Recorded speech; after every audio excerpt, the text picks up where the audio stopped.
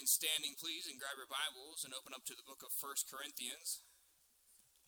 1 Corinthians chapter number 1. We'll read one verse, we'll pray, and then we'll be seated. Once again, please keep Pastor and Mrs. Bell in your prayer, as none of us are Pastor Bell. He is at home taking care of his wife, making sure she is taken care of after her surgery. Please keep them in your prayers as she is recovering. 1 Corinthians chapter number 1. We'll read one verse, verse number 27. 1 Corinthians chapter number 1 and verse number 27. The Bible says, "But God hath chosen the foolish things of the world to confound the wise. And God hath chosen the weak things of the world to confound the things which are mighty." Let's pray. Dear Father, I thank you for this day. I thank you for this opportunity to preach your word. Lord, I pray that you'll speak to me, Lord. Put me out of the way and use me as a vessel to preach your word. Lord, I don't want to fill a time slot. I don't want to just fill up some space. I want to answer a problem. I want to help. So, Lord God, I pray that you'll use me during this time. In Jesus' name, amen. Thank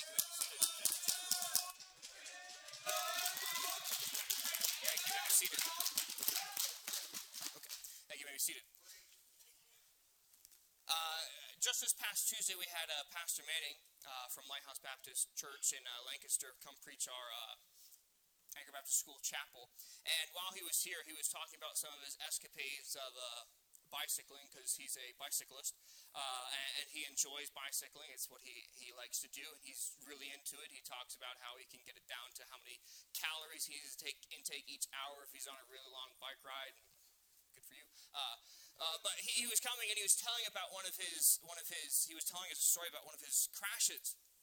And he said he was going down this way, real thin tires, going probably like 20-something miles per hour. He said I hit a stick about, inch and a half, big around, he said, and, going 20 miles per hour, really thin tire, big stick, not a good combination. And so that's what happened. He hit the stick, flew over the handlebars, hit his head on the ground. He had a major problem there for a while, had to go to rehab and things like that, wasn't able to preach for a little bit.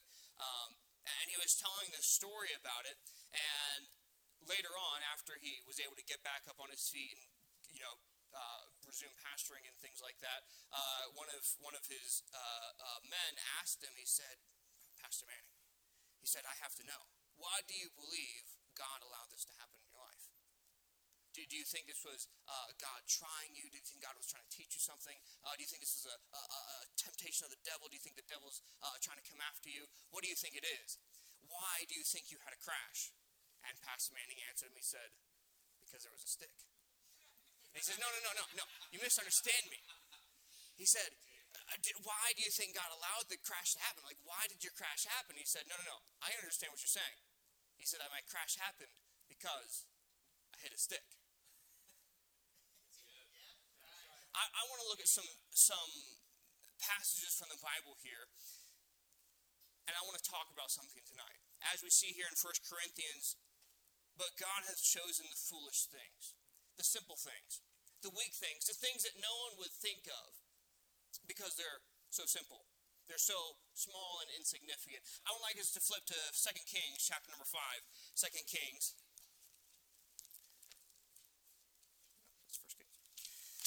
2 Kings, chapter number 5.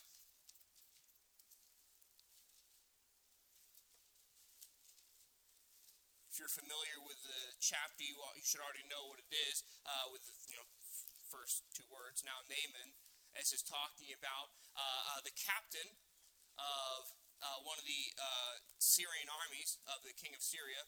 He was the captain of the host for the king of Syria. And I want to read a few verses from this section here, and I want to talk a little bit some about him, and then we'll go to two other passages and look at some of the accounts from the Bible there. So in 2 Kings chapter number 5, we'll begin reading in verse number 5. The Bible says, "And the king of Syria said, Go, and I will send a letter unto the king of Israel. And he departed and took with him 10 talents of silver and 6,000 pieces of gold and 10 changes of raiment. And he brought the letter to the king of Israel, saying, Now when this letter is come unto thee, behold, I have therewith sent Naaman, my servant, to thee, that thou mayest recover him of his leprosy." So if you're not familiar with the story, Naaman, he is a major factor of the military for the king of Syria, and he has leprosy, which at this time in history, it's still a major disease today, but in this time of history, it was, a death knell. It was sign the death certificate. It's just a matter of time before you die. Your body slowly gets eaten up, and that's the ball game.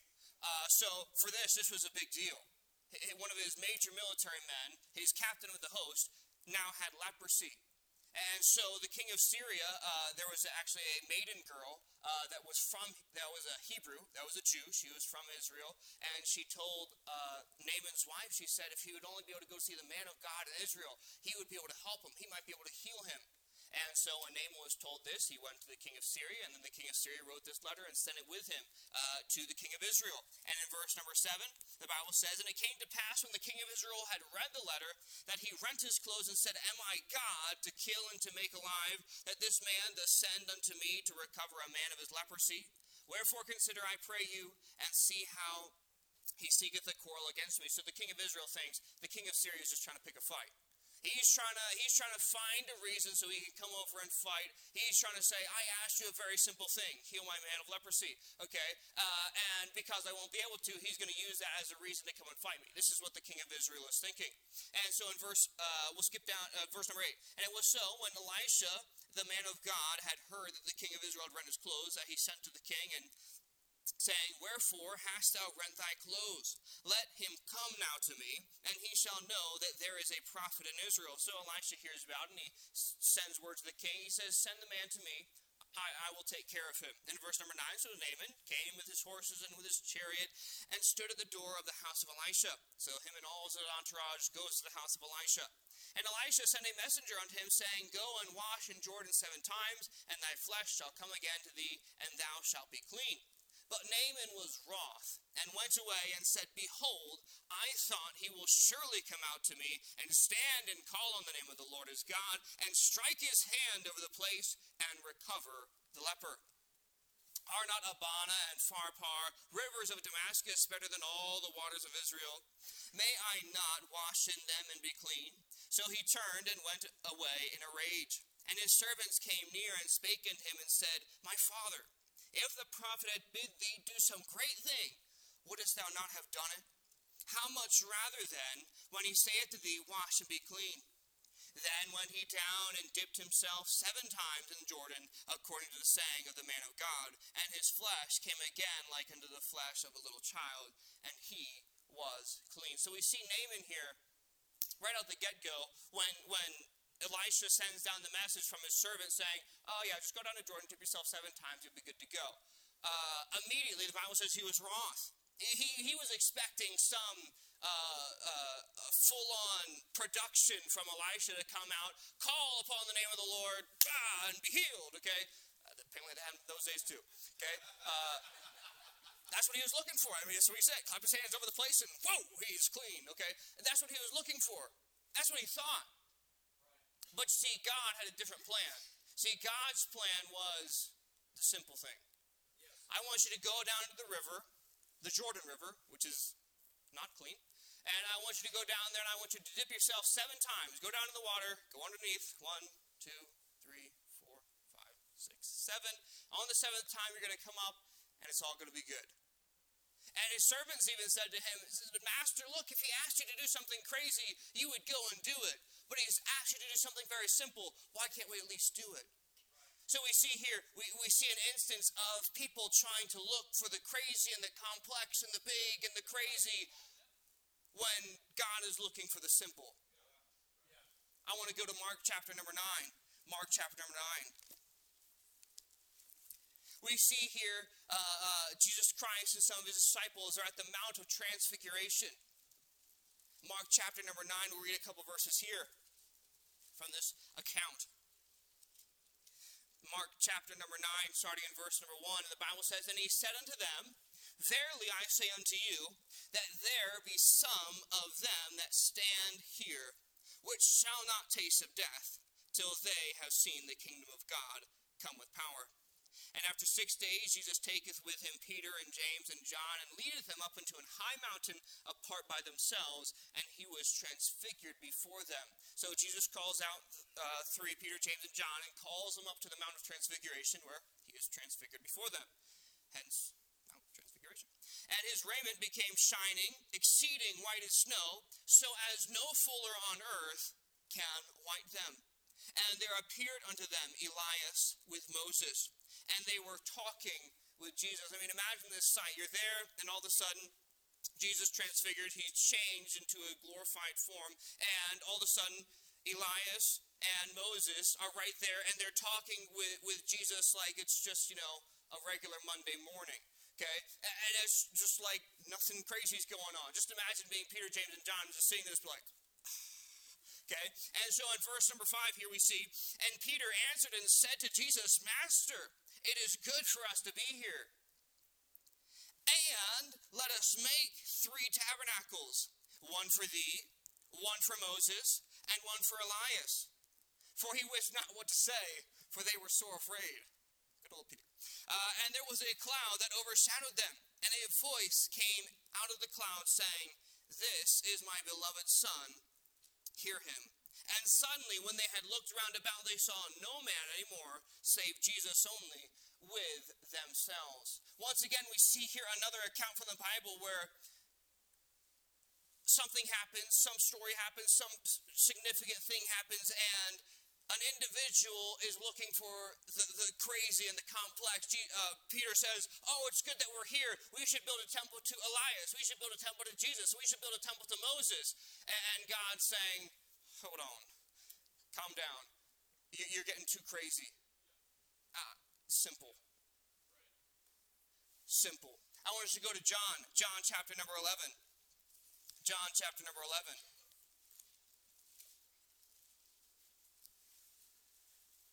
John chapter number 11, starting in verse 11, the Bible says, These things said he, and after that he saith unto them, Our friend Lazarus sleepeth, but I go, that I may awake him out of his sleep. So we're here just this morning, when Brother Pledger was preaching, this is the story of Lazarus.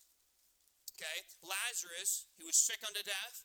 They sent, Mary and Martha sent a message to Jesus saying, you need to come as quickly as possible. Lazarus is not doing well. He's going to die. And Jesus says, okay, I'll be there. Pretty much is what he tells them. He says, it'll be fine. It'll be all good. Don't worry about it. I'll get there when I can. But don't worry. It's in good hands. So now Jesus finally says to them, all right, it's time to go. And this is what he says. Our friend Lazarus sleepeth, but I go, that I may awake him out of the sleep. Then said his disciples, Lord, if he sleep, he shall do well. So they're thinking, he's sick. Let him sleep. Howbeit Jesus spake of his death, but they thought that he had spoken of taking rest in sleep. So they thought literal sleep, where Jesus was saying, no, he's actually dead. And they didn't get it. And so Jesus understood they didn't get it. So in verse number 14, Jesus says, Then said Jesus unto them plainly, Lazarus is dead. He's like, it's over the head. Okay, he understood. He said, we're going to go help Lazarus. He's asleep, meaning he's dead. He's not just taking a nap. He's dead. And they didn't get it. They thought he was literally just taking a nap. And Jesus had to say, no, Lazarus is dead. Okay, let's get that. Sit down. And I am glad, and so that Jesus is still talking, so he says, Lazarus is dead in verse number 15. He said, and I am glad for your sakes that I was not there, to the intent ye may believe. Nevertheless, let us go unto him.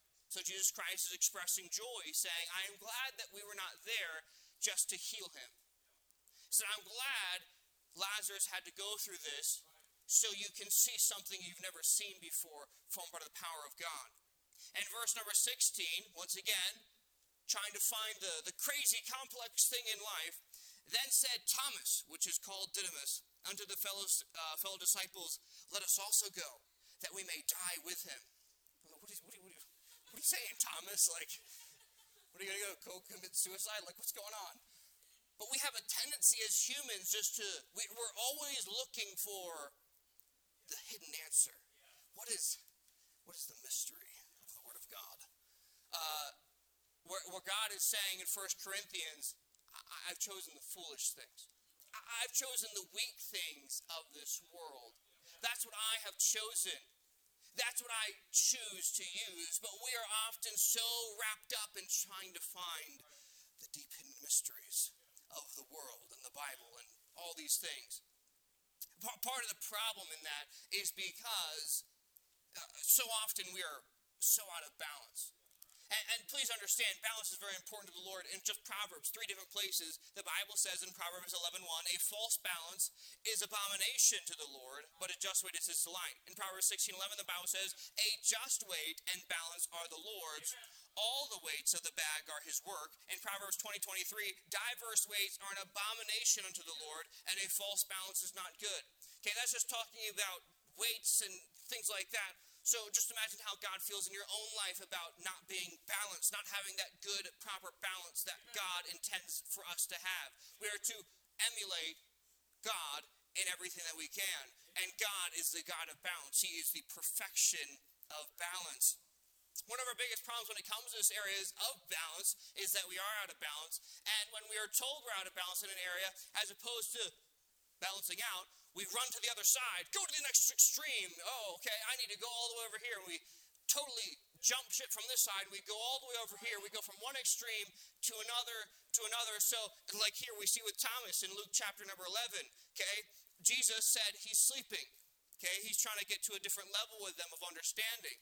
And they weren't there yet. So Jesus Christ had to break it down more simple. He said, Lazarus is dead. Okay, let's get there. Okay, Lazarus was sleeping, but I meant he's dead. Okay, and then Thomas got that and said, we need to be more mindful, so let's go to the nth degree. That's good, so we can go die with him. What? But that's a picture of us. Okay, we go from one extreme of the simplicity, but then when God tries to bring us up a little bit, then we dive off into the deep end of complexity and, spend 5 years studying, as Pastor says, the word the. Okay, what's going on? We're so out of balance, we can't keep ourselves balanced. We go from one extreme to the other, to the other, to the other, back and forth. We are so unbalanced, and we sprint from one extreme to the other. I just, I can't help but think of this. I feel like the Holy Spirit on the inside is getting seasick. It's going back and forth, like, okay, stop, okay, calm down, all right? With the constant back and forth, up and down, that we are, putting him through, because we're going over here, and we're going over here, and it's just back and forth constantly. You see, our lives are not meant to be tossed up and down, thrown about all over the place just because the storms of life come out. Just because something comes up, we shouldn't go all crazy. Oh, we need to go over here. Oh, we need to go over here just because something happens. No, the picture of a Christian is supposed to be peace. The peace that passes understanding. That is part of what a Christian is someone that has the peace of God in their life, so even when the storms of life may come, they can have peace. I remember Pastor Wilkson talked about when he lived in California, when he was pastor at, I believe it was Long Beach in California.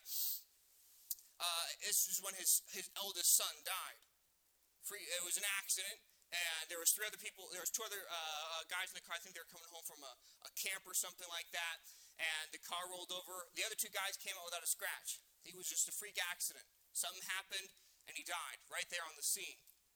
And a week later, Pastor Wilkson obviously heartbroken, saddened, but he still had the peace of God in his life.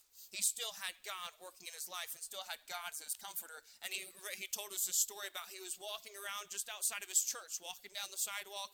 I think he was about to go do something, about to go somewhere. And this other guy came along, walking along, and he started yelling at him. He's like, okay.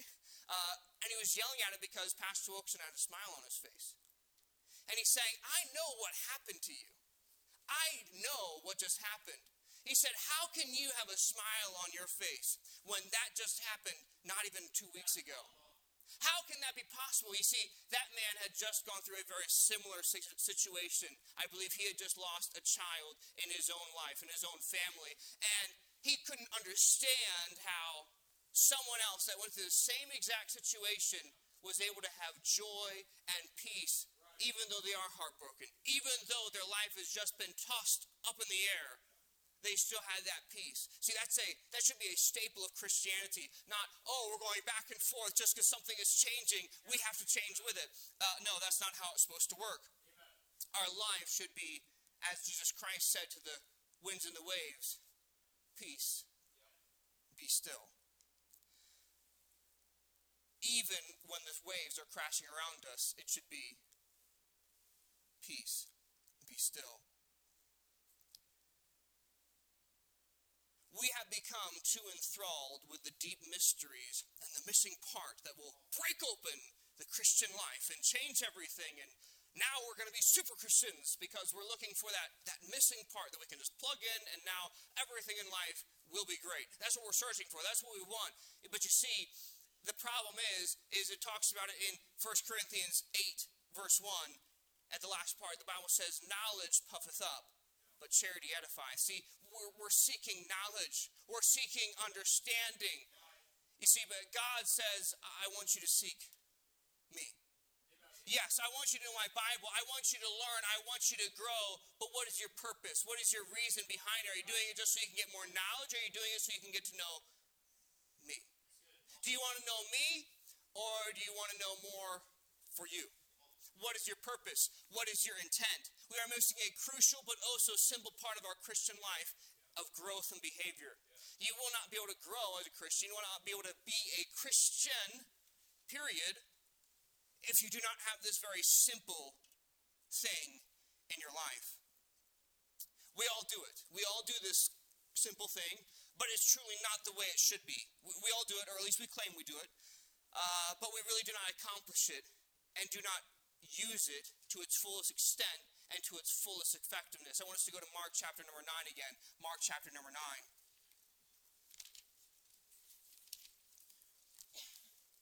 As we looked at the Mount of Transfiguration, Mark chapter number 9.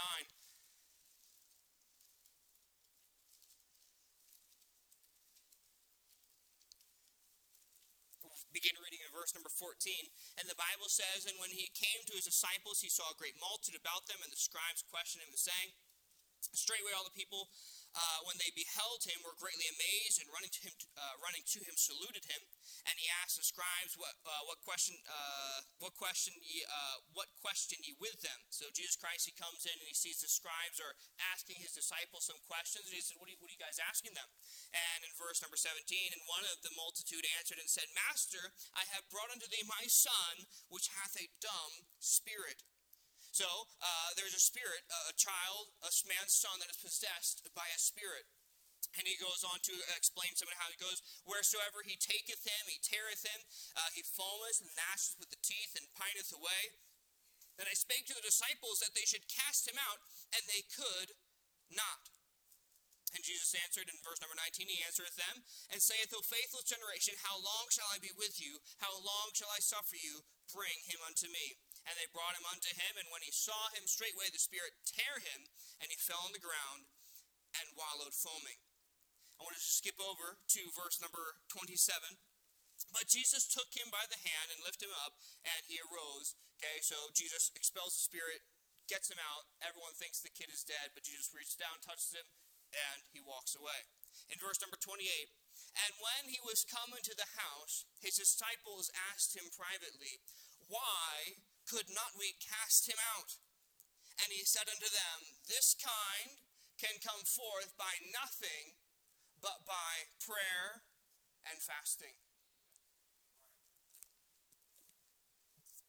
One of the simplest facets of the Christian life, prayer.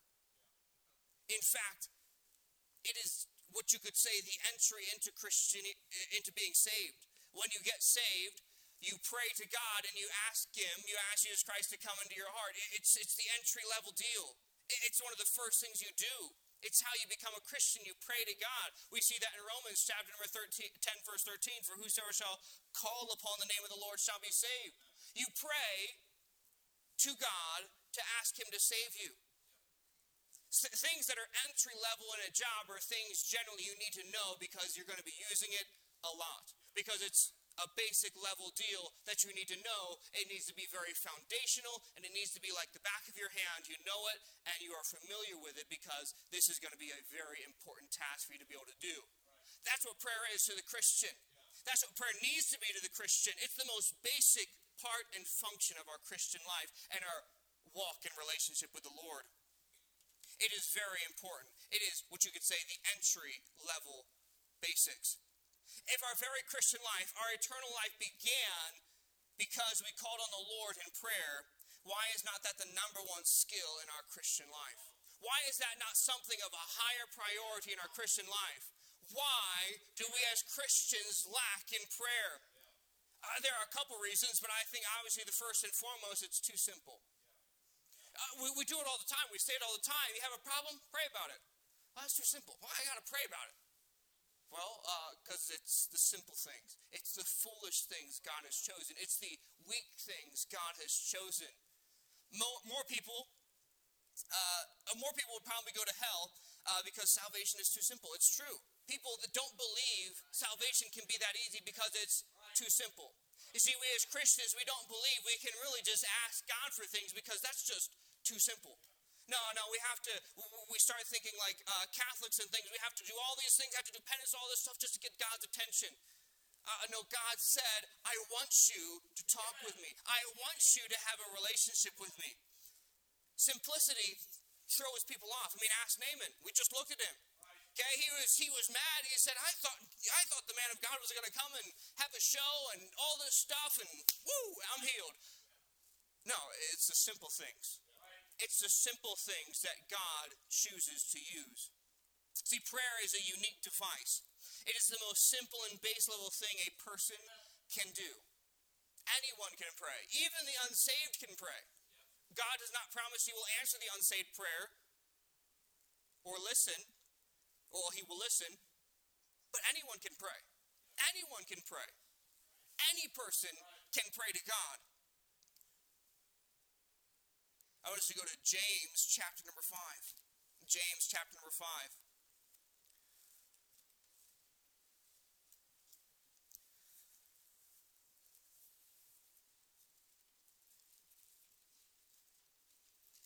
James chapter number 5, we'll begin reading in verse number 16. The Bible says, confess your faults one to another, and pray one for another, that ye may be healed. The effectual, fervent prayer of a righteous man availeth much. Elias was a man subject to like passions as we are, and he prayed earnestly that it might not rain, and it rained not on the earth by the space of 3 years and 6 months.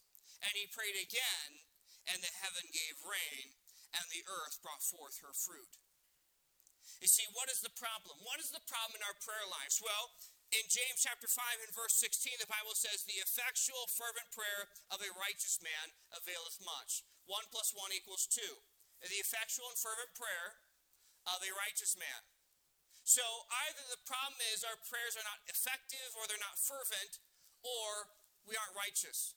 Because if those two things are true, we have effectual fervent prayer, and we are a righteous individual, then the Bible says the effectual fervent prayer of a righteous man availeth much. Not may avail much, not could avail much. No, it does avail much. So there's a problem in our prayer lives. If our prayer life is not availing much, that means either we do not have effectual fervent prayer, or we are not righteous.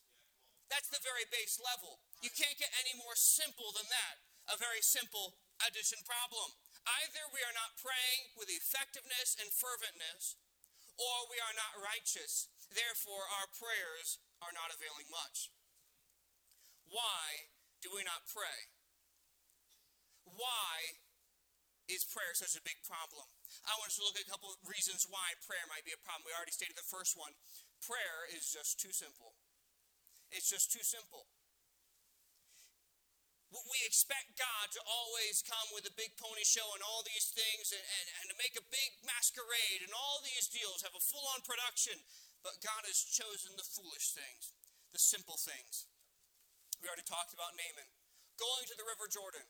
Sometimes simplicity is the best thing we need. Just the simplest answer. Because that is what God has chosen to use. But way too often, even we as Christians that know God and know the Bible are looking for the same thing. Just like what Pastor Manning talked about with the one man that was asking him. We're always looking for that secret mystery.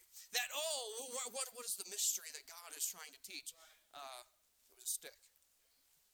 Just a stick. I crashed. The because I hit a stick. Okay, an angel didn't jump out there and pull the string on me. Okay, that didn't happen. There was a stick. We are way too often looking for the deep mysteries of the Bible when we should be worrying about the simple mysteries of the Bible that we don't know yet, i.e. learning how to pray. We're searching for the deep and hidden things, but more often than not, we need what God has placed right in front of us. The simple things. Prayer is just too simple. You see, God is a God of balance. He's not an evil overlord making you search for things that you'll never be able to find, but at the same time, he wants you to have a relationship with him. So we need to have that balance in our own life. But prayer is just too simple for most of us. Just pray about it. I don't want that answer. I want to know what's going to happen. Well, just pray about it. I need to know. Just pray about it. It's just too simple. It's too simple. It's too much for us to wrap our minds around that it can't be that simple.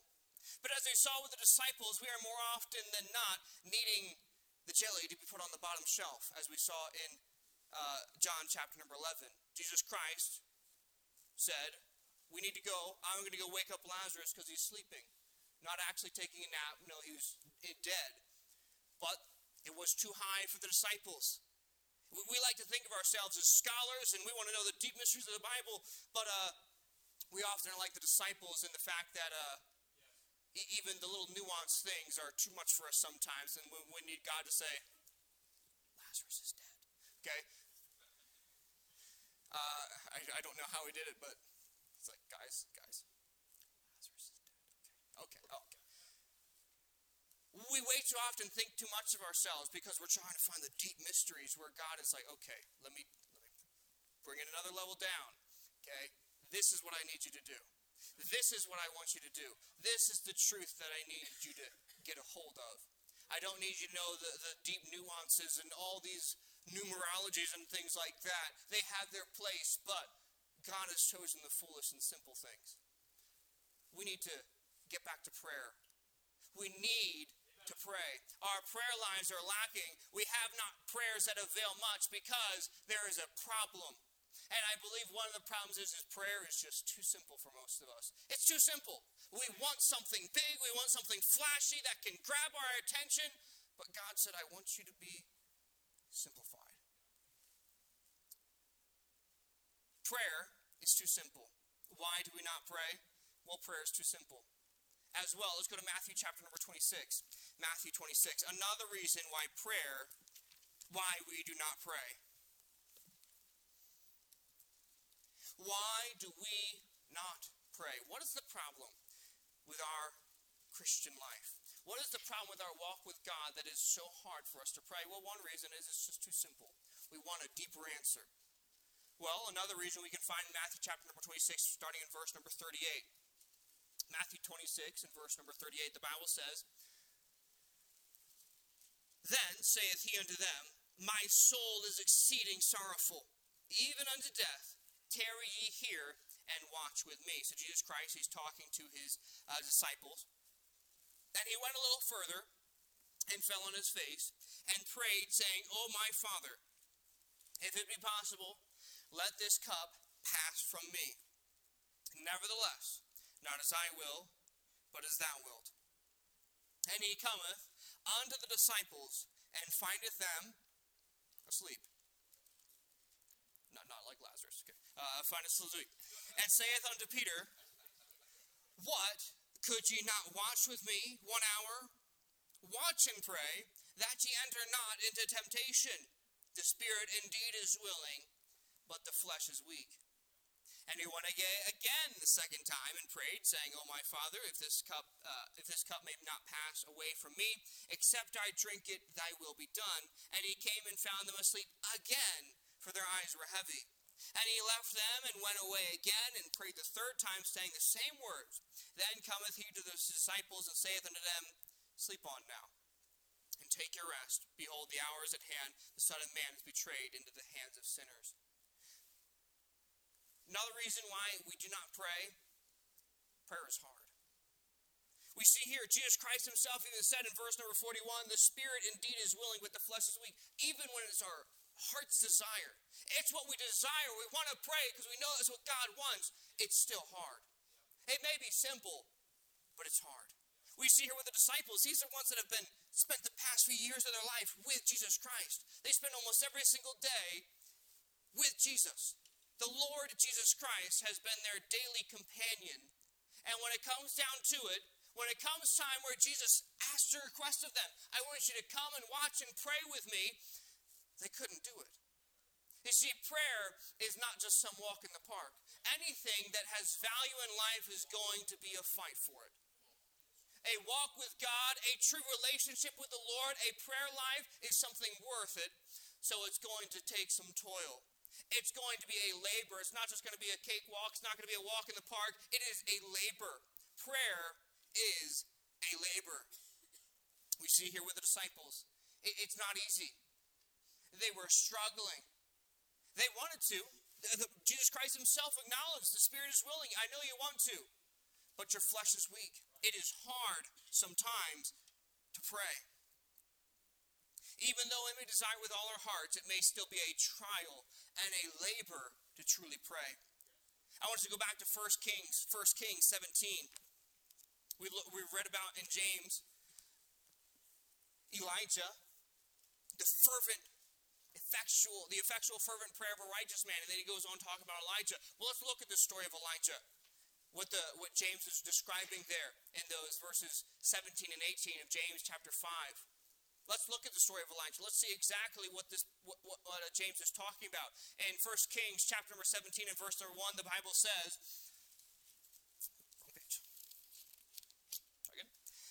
and Elijah, the Tishbite, who was of the inhabitants of Gilead, said unto Ahab, as the Lord God of Israel liveth, before whom I stand, there shall not be dew nor rain these years, but according to my word. So Elijah comes out and says to Ahab, there's not going to be any rain.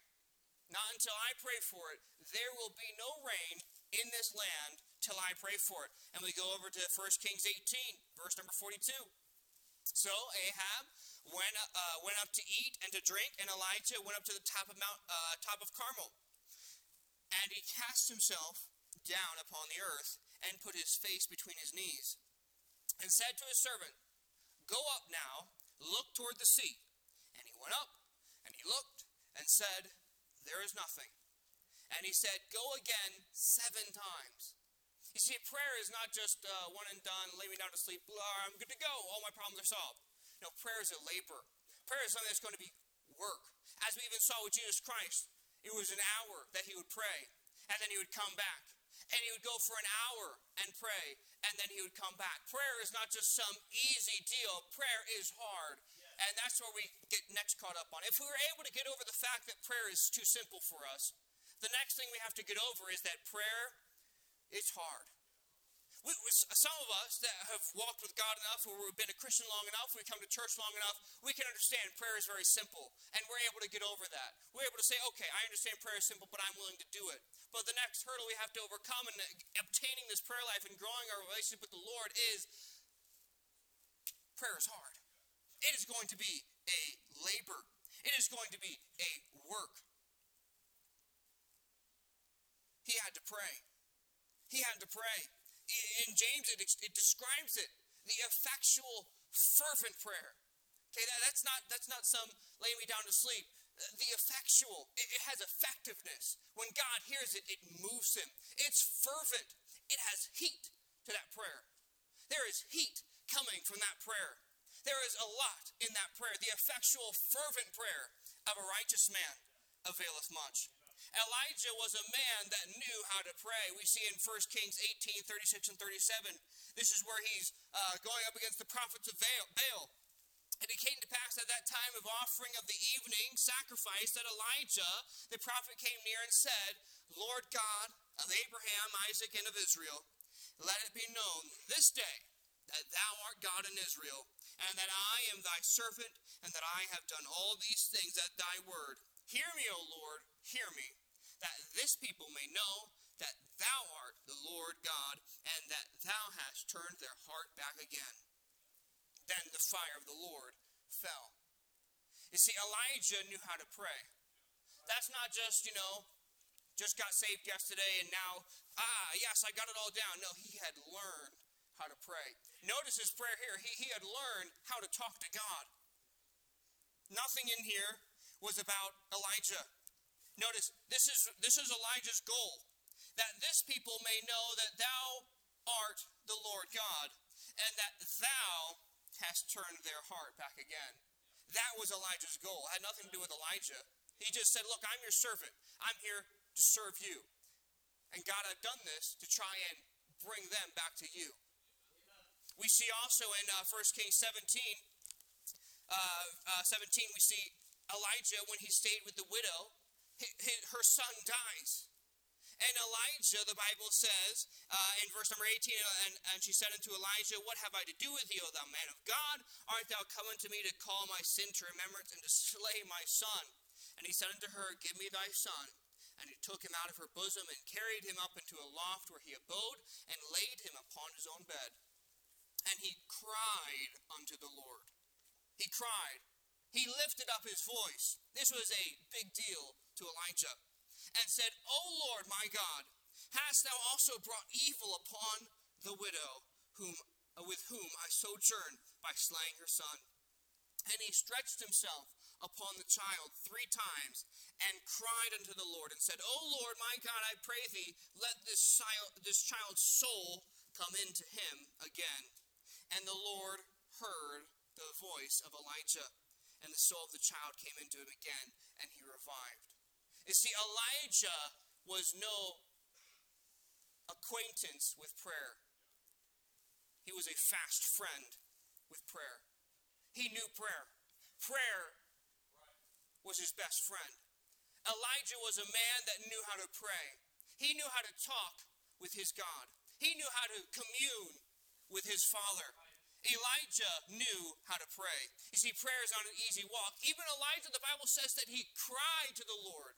He cried 3 times. He would stretch himself out over the boy and cry to the Lord. Lift his voice up to God, letting God know, this is important, Lord. Please hear my prayer. This was important to Elijah. You can feel the fervency of it. He cried to the Lord. The effectual, fervent prayer. Prayer is not an easy walk in the park. It is a labor. And we haven't even talked about fasting. Prayer in and of itself is hard. When you add fasting onto it, which fasting has its place, has its purpose, that's a whole nother level. That's a whole nother level of hard. But until we get prayer, we need to get that. Anything in life that is worth having will need to be fought for. It'll need to be struggled over. You truly want to be a Christian, to bear the title of Christ, you need to learn how to pray. The Lord Jesus Christ. You want to bear the name of a Christian, the title of a Christian? Well, look at his life. Mark 6:46. And when he had sent them away, he departed into a mountain to pray. Luke 6:12. And it came to pass in those days that he went out into a mountain to pray and continued all night in prayer to God. Jesus Christ, the Son of God, prayed. And he had effectual, fervent prayer.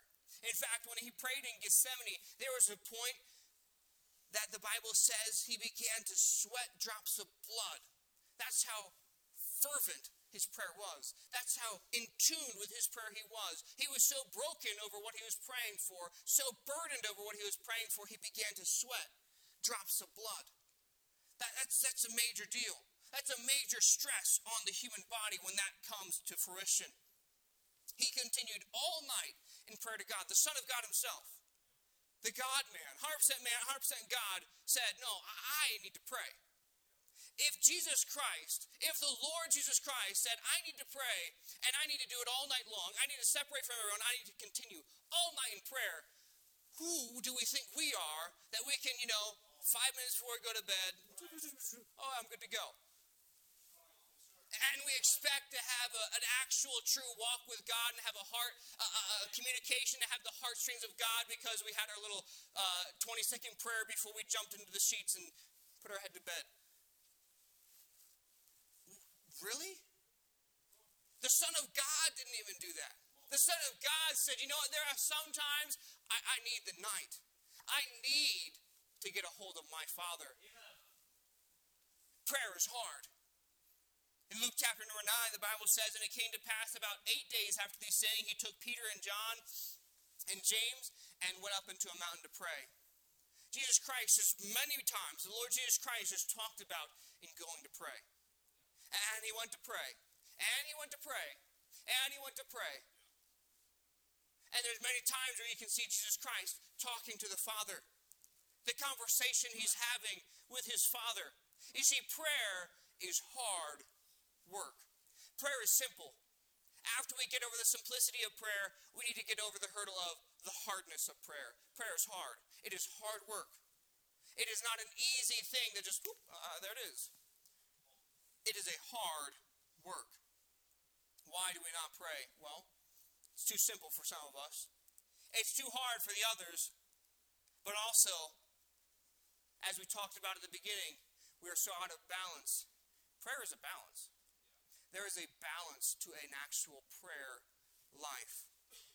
In 1 Thessalonians 5:17, the Bible says, the Apostle Paul writing to the church of Thessalonica, he said, pray without ceasing. You see, a prayer life is one that has two sides to it. There's two sides to the prayer life. Just think about any strong relationship you may have with someone, a friendship, a marriage, whatever it may be. The communication of that relationship really determines the strength of that relationship. In order to have a strong relationship, there has to be communication. And there usually is two very important forms of communication in said relationship. There has to be times where you sit down one-on-one on a regular basis and you have a deep conversation. We talk one with another. We have an actual conversation about meaningful things, and we sit down, just you and me, no one else, not with everybody else, just you and I. We sit down and we have an actual conversation of meaning with one another. Any relationship with me, if it's going to be a meaningful, powerful relationship, you have to have that. You have to have a time where you sit down with that individual one-on-one, and you have time where you say, let's talk, just you and me. Let's get serious. Let's have an actual conversation. But on the other side, you also have to have a constant communication. Okay? If the only time I ever talked to my wife was when we sat down one-on-one at the end of the day and had a deep conversation, and that was it. I didn't talk to her any other time of the day. I would not be good. That would not be good for me. Obviously not. I just get up in the morning, doing my own thing. Oh, I'll talk to you tonight. Or I talked to her and said, all right, I'll talk to you tomorrow. See ya. That wouldn't be good. But on the other side, I can't just only talk to her in little bits here and there throughout the day. Oh, hey, how's it going? How's this and that? And then move on with life and never actually sit down and talk with her. Because that won't be good either. So once again, we get so out of balance. We either are really good at having that, what we'd say, a prayerful consciousness. We are constantly in a state of prayer where we're fine, where we go throughout the day and we're talking with God. Or we're really good about having a time of prayer, but we have a hard time balancing the two. We have a hard time finding that balance of, yes, I have to have time where it's just me and God. No one else. It's just myself and my Father, and we're talking. But then there's also, as I go throughout the day, I'm still talking with God. It may not be as deep, it may not be as a sit-down, one-on-one, private conversation, but I'm still talking with God. I still have a constant back and forth between myself and my Heavenly Father. Any relationship needs to have these two parts of conversation. If they're going to be an actual fruitful and powerful relationship, they have to have them. Prayer is about balance, and it is a life. A life needs certain things to be alive. If your prayer is dead, it's because it's lacking these things. If you can't get the heart of God, you're lacking something in your prayer life. Your prayer life is out of balance. So we'll go, okay, I need to spend some time with God in prayer. So that's all we do. We just spend time with God in prayer, and once we're done till the next day or the next time we can get around to it. Or We talk with God throughout the day, but we never actually sit down and actually talk with God. We'll say quick prayer here and there as I go throughout the day. That's good. That's important. But when's your time where you actually got alone with God and said, it's just me and you? No one else, nothing else happening.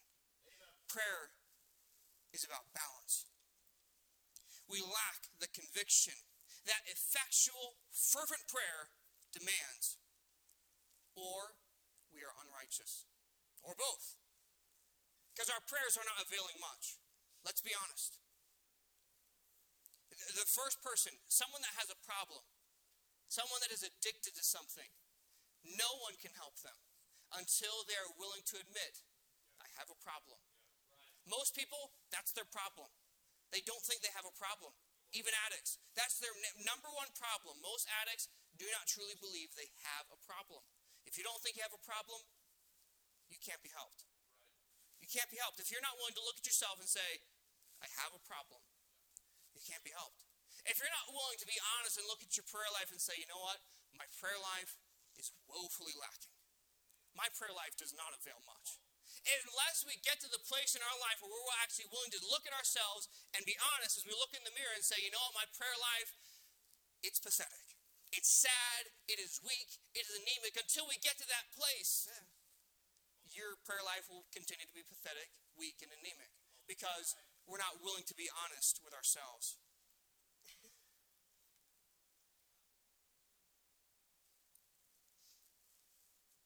The effectual, fervent prayer of a righteous man. You see, prayer is either too simple, it's too hard, or we just can't maintain the balance. After we get over the simplicity of prayer, after we get over the hardness of prayer, we have to learn how to balance our prayer. Have a good, fruitful, powerful relationship with our God, with our Father, of being able to say, I have time just between you and me, and I can talk to you as I go throughout the day. I'm working on something, I can talk to God. But if that's my own relationship, that's a very weak relationship. If that's the only time I talk with God is in my prayer closet, that's good. But that's weak. Could you imagine if your spouse treated you that way? That's the only, we're not in our special conversation chairs. I'm not talking to you right now. But that's how we treat God sometimes. I can't talk to you right now. I'm not in my prayer closet. Well, God's throne is available at any time, but we too rarely actually get a hold of it. See, we lack things. We lack things. Do we lack faith? Do we really trust God? Do you trust God? We say we do, but once again, your actions speak louder than words. If most of the disciples had a hard time truly trusting God, and we know this because storms going on, they're in the middle of the ocean, Jesus Christ comes walking on the water and he says, come unto me.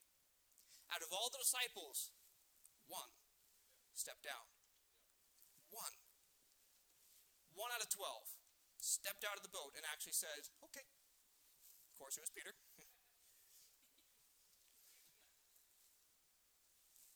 One. If Jesus, the Lord's own disciples, had a hard time truly trusting God, once again, we think we're the scholars of trusting in God. Don't fool yourself. Jesus Christ looked at the rest of them and said, he talked to Peter, he said, ye of little faith. Well, at least he had little faith.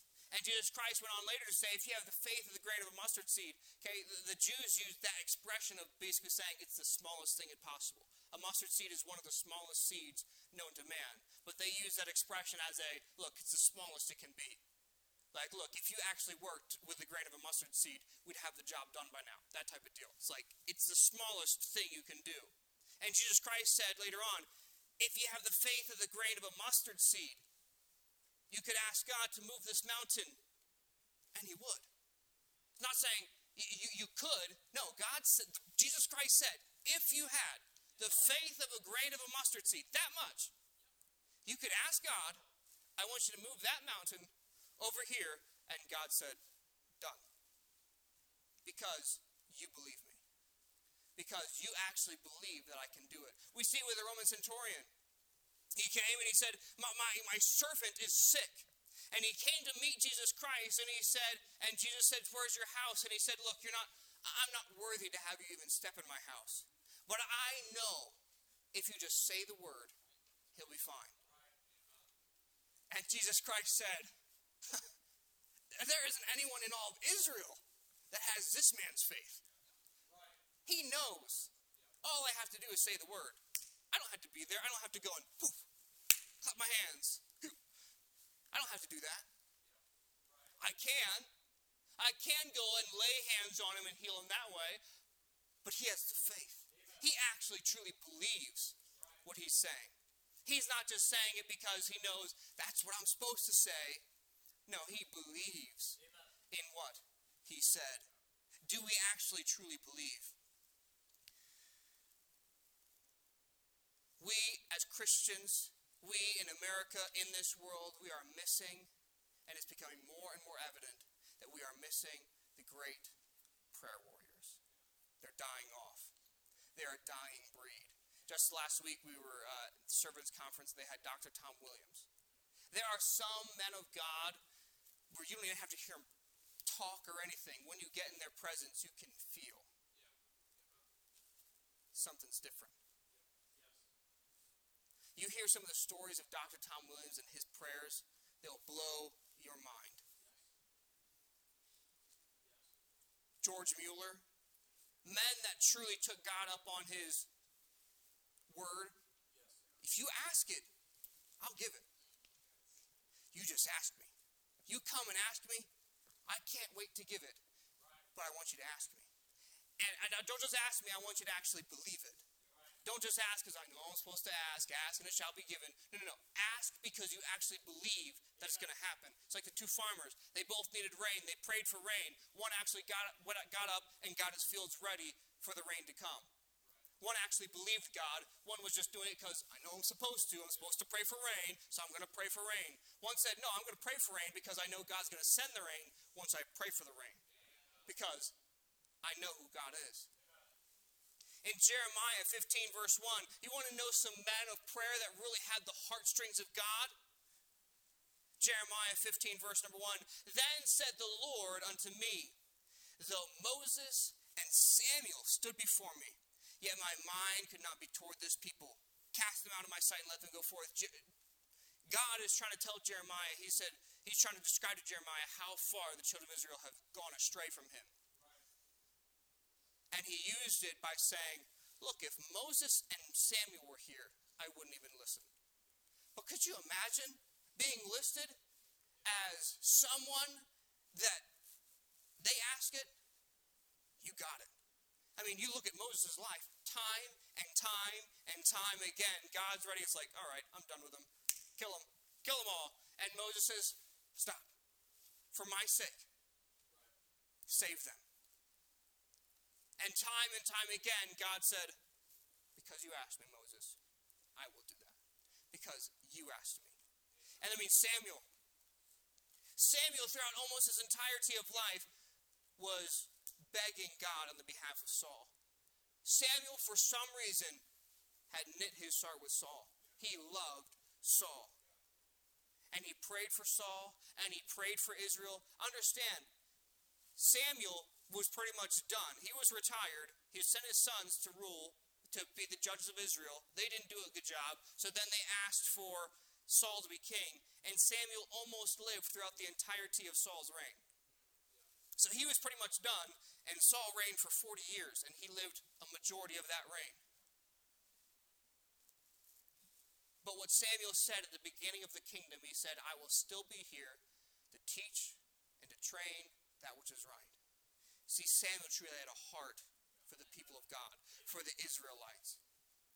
And God said, look, these two, Moses and Samuel, they had something special with me. They asked me of anything, I couldn't wait to give it to them. Could you imagine having that relationship with God? Where God would be willing to list you as someone that said, if they asked me for something, they got it. No questions asked, it's theirs. Who will be the Moses and the Samuel? Who will be the great prayer warriors? Our generation is losing them. We need prayer warriors. People that are willing to say, yeah, I know it's simple. I know it's hard, and I know I need to have a balance, but I'm willing to do it. No matter what it is, I'm willing to make the sacrifice to really get a hold of the heart of God. I'm willing to give my life to pray. You see, our problem is we just don't really believe God. We know we're supposed to pray. We know we're supposed to. But we just don't trust God. We really don't. In order to have a meaningful prayer life, one must act like and believe that a prayer life is meaningful. Many of us don't have an actual prayer life because we could take it or leave it. Oh, it would be good. Yeah, I know. God wants me to pray, and it would be good. It would be a good thing to happen. But it's a take it or leave it mentality. I would like to have it, but am I willing to actually put in the work to have it? I don't know. Yeah, asking a lot now. Really? Once again, we ought to look at Jesus Christ, the Son of God. When he came, he said, you know what? I need to pray. And not just a little here and there, just before I eat my food. No. Jesus Christ prayed. Jesus Christ prayed. All night he would pray. Till his sweat was dripping with blood, he would pray. That's the type of Savior that we had, and we think our prayer life is good. Yeah, because we could take it or leave it. You have that mentality, you'll never get it. Because once again, anything in life that's worth having is going to be worth fighting for. Prayer life will not just be handed to you. The Moses and Samuel life where you can ask God something and God is tripping over himself to give it to you. Yeah, you want it? It's yours. I think of also Abraham. Abraham with Lot and the city of Sodom and Gomorrah. Abraham said 50 people. God said, okay. Abraham said, how about 45? God said, okay. 40. God said, okay. And down and down and down, all the way to 10. And God said, Abraham, if that's what you want, you got it. Could you imagine having that type of relationship with God where it's just having a conversation with a friend back and forth? That's who Abraham was. He was the friend of God. Could you imagine having that moniker to your name? Yeah, I'm the friend of God. Wow. That's who Abraham was. That was the relationship he had with God, to where he could have that conversation and he knew he could go and ask God, hey God, how about 30? God said, okay. You want that, Abraham? Yeah, I can make that happen. And he kept on coming back. And God didn't say, all right, Abraham, enough. No, he's like, yeah, come talk to me, Abraham. Yeah, let's have a conversation.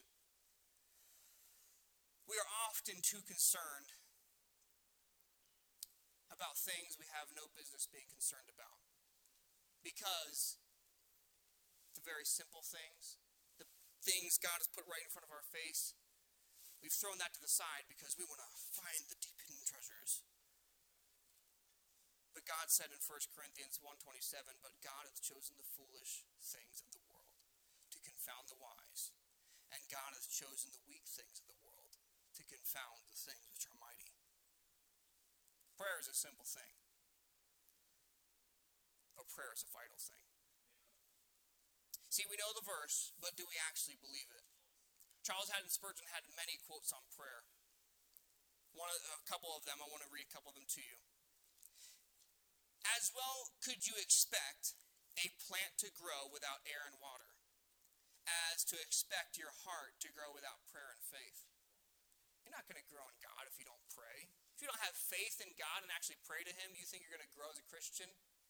No. Stop fooling yourself.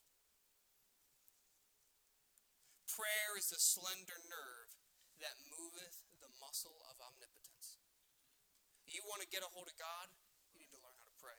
Elijah, he knew how to get a hold of God. Moses, he knew how to talk to God. Abraham, he knew how to pray. Samuel, these are men that they knew how to talk to God. They knew how to move the muscle of omnipotence. They knew how to get God on their side. They knew how to speak to the Lord. Prayer and praise are the oars by which a man may row his boat into the deep waters of the knowledge of Christ. You do want to know about Jesus Christ? You do want to learn about Jesus Christ? You've got to learn how to pray. You've got to learn how to humble yourself down before the Father. Say, teach me. I want to grow. I want to know you. We've got to learn how to pray.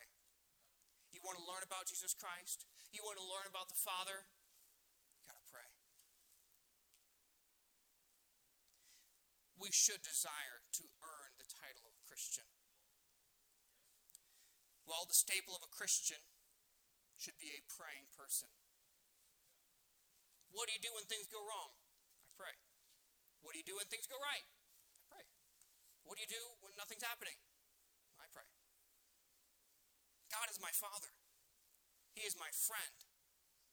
He is my counselor. If you have a counselor, it would be kind of dumb not to ever talk to them and tell them what's going on and ask them, what do you think I should do here? Why would you have a counselor then? It would be a waste of time. Why would you have a friend if you never talk to them? These are the things that I think God looks down on us and says, I'm waiting. I'm waiting. Just have a conversation with me. I'm sitting up in heaven looking down, just waiting for my children to come and talk to me. Who will be the next prayer warriors? This world needs them. The world needs the next prayer warriors. Be honest. Our prayer lives are not what they should be. Pathetic, weak, anemic, if we could even say they're alive at all. But we can revive them. We can make them stronger than ever. And we can learn how to get a hold of the heart of God. Someone has to. Someone has to be willing to make the sacrifice to get a hold of the heart of God. To say no matter how long it takes, no matter how much blood, sweat, and tears I have to give, I want to learn to talk with the Father.